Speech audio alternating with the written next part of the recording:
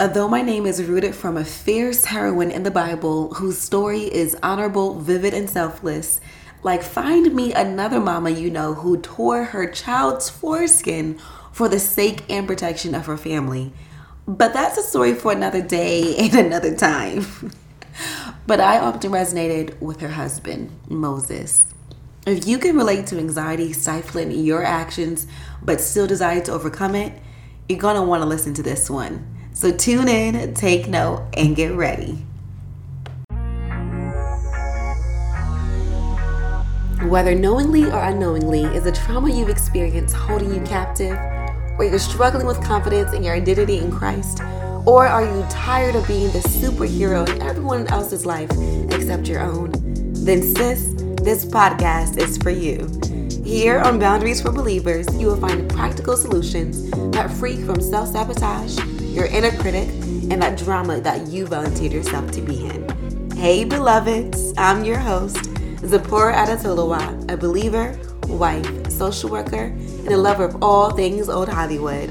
As a recovering people pleaser and former woe is me candidate, I've been there, you're not alone, and I'm on this journey with you. With that being said, grab your mug for that coffee or tea, or if you're feeling inclined for some wine, let's cheers on 3.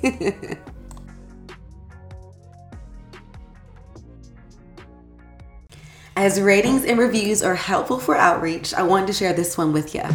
It's titled The Realist by Danny B. Thank you for being so real and open to us. I could really relate to so much that was said. Thank you for the little tokens of knowledge that I gained from listening. Love everything about these episodes. Can't wait to listen to more. Danny B, thank you so much for your review. I really appreciate your vulnerability and you taking the time to share your thoughts. Appreciate you. Now, who was Moses? Some would say the noble shepherd who lived beyond the age of 100. Some would think of that burning bush or even that classic movie, The Prince of Egypt. Well, today we'll recognize him as a stuttering, stubborn fella who shied away from the calling over his life. Y'all, 3 times he was quick to tell Jesus to pass his calling to somebody else because of his fear, insecurities, and limitations.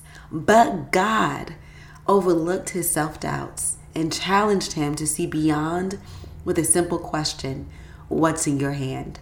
But before we can address what's in your hand, let's zero in on what's in our hearts. Because like Moses, I relied more on self-doubt than on Jesus and his promises.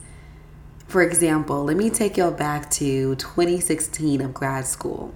When I applied to grad school back in 2016, it was just me and the Lord because initially I had no desire to attend graduate school. 1, I'd never been a great scholar, surprise. And number 2, I was already coughing up those student loans from undergrad. But I knew if it was his will, he would provide. So prayers during those days literally was like, Lord, if this is what your will is for me, I will need everything provided. From financially, community to support. And sis, he provided exponentially.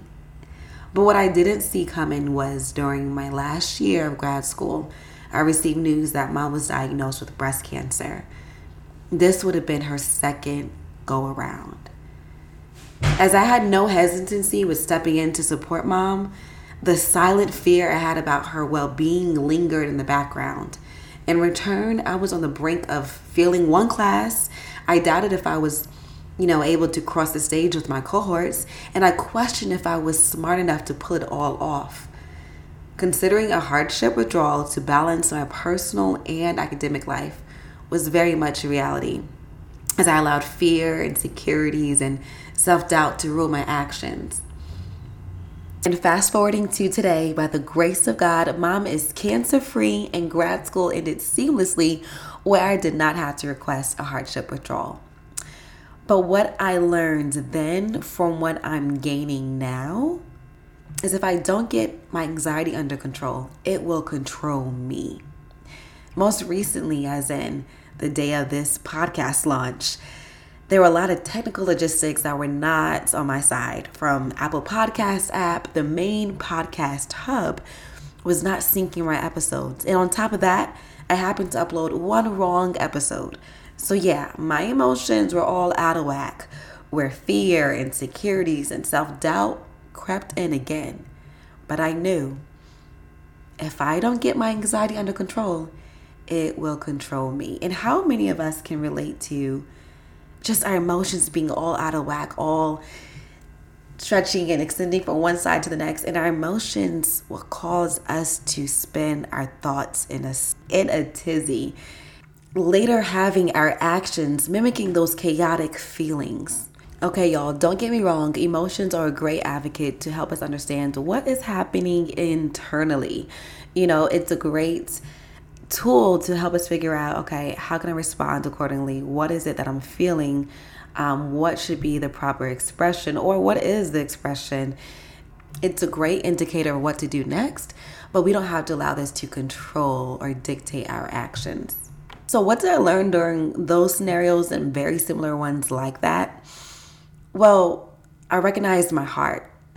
My heart governs 3 aspects. And I'm going to share this with you on how y'all can also overcome this. Because self-regulation, or regulating our emotions, that is one facet of internal boundaries, okay? So recognizing the heart has 3 aspects: emotions, mind, and will. Within our emotions, how do we regulate our emotions? Within our mind, how do we regulate our emotions to redirect our thoughts? With our will, how do we regulate our emotions to redirect our thoughts to execute the plan with intent? So I'm going to do a quick breakdown so we can really navigate this together. Starting with number 1, our emotions. There's no gain in ignoring our emotions. We have seen moments where we have suppressed our emotions or denied our emotions, and then later festered up in different ways.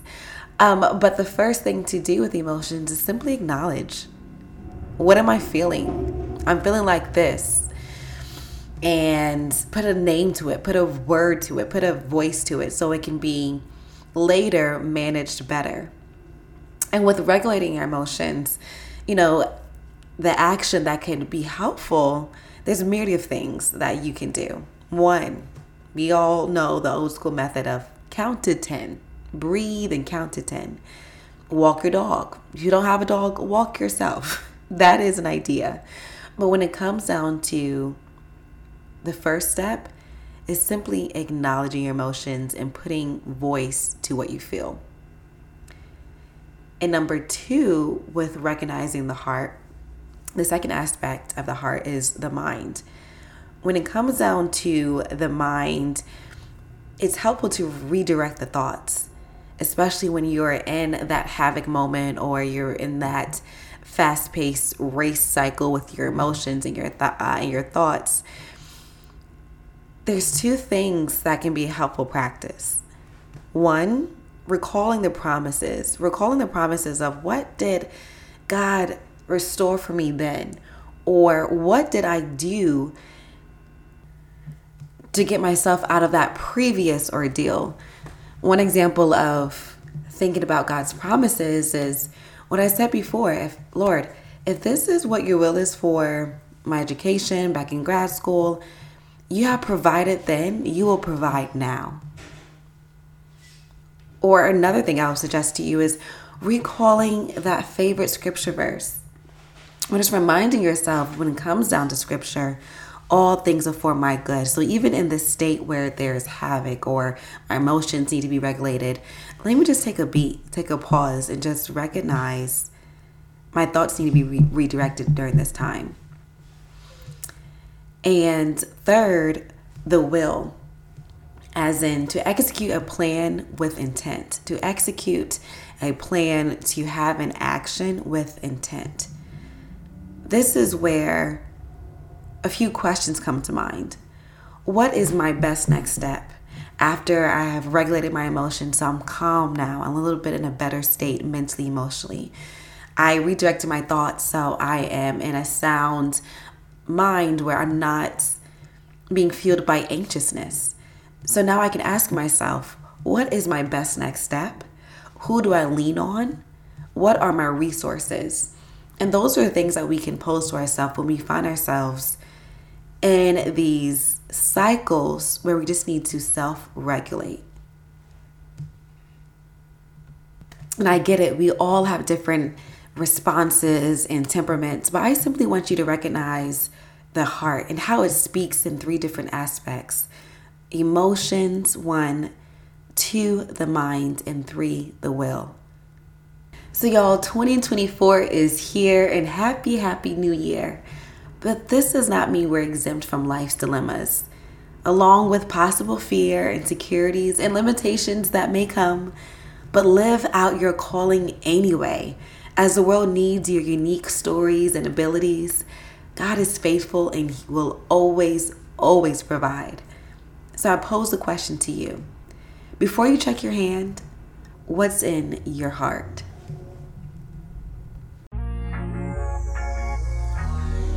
Thanks for tuning in today. Whether this episode lightened your load, pulled on those heartstrings, or reinforced those boundaries, then sis, I'd love if you were to share this with a friend or left a written review on Apple Podcast. But if you want to continue this conversation with my trauma-informed life coaching services, then I invite you to check out the link in the show notes so I can best support you. In the meantime, follow us on Instagram at Boundaries for Believers. And see you next time, beloveds.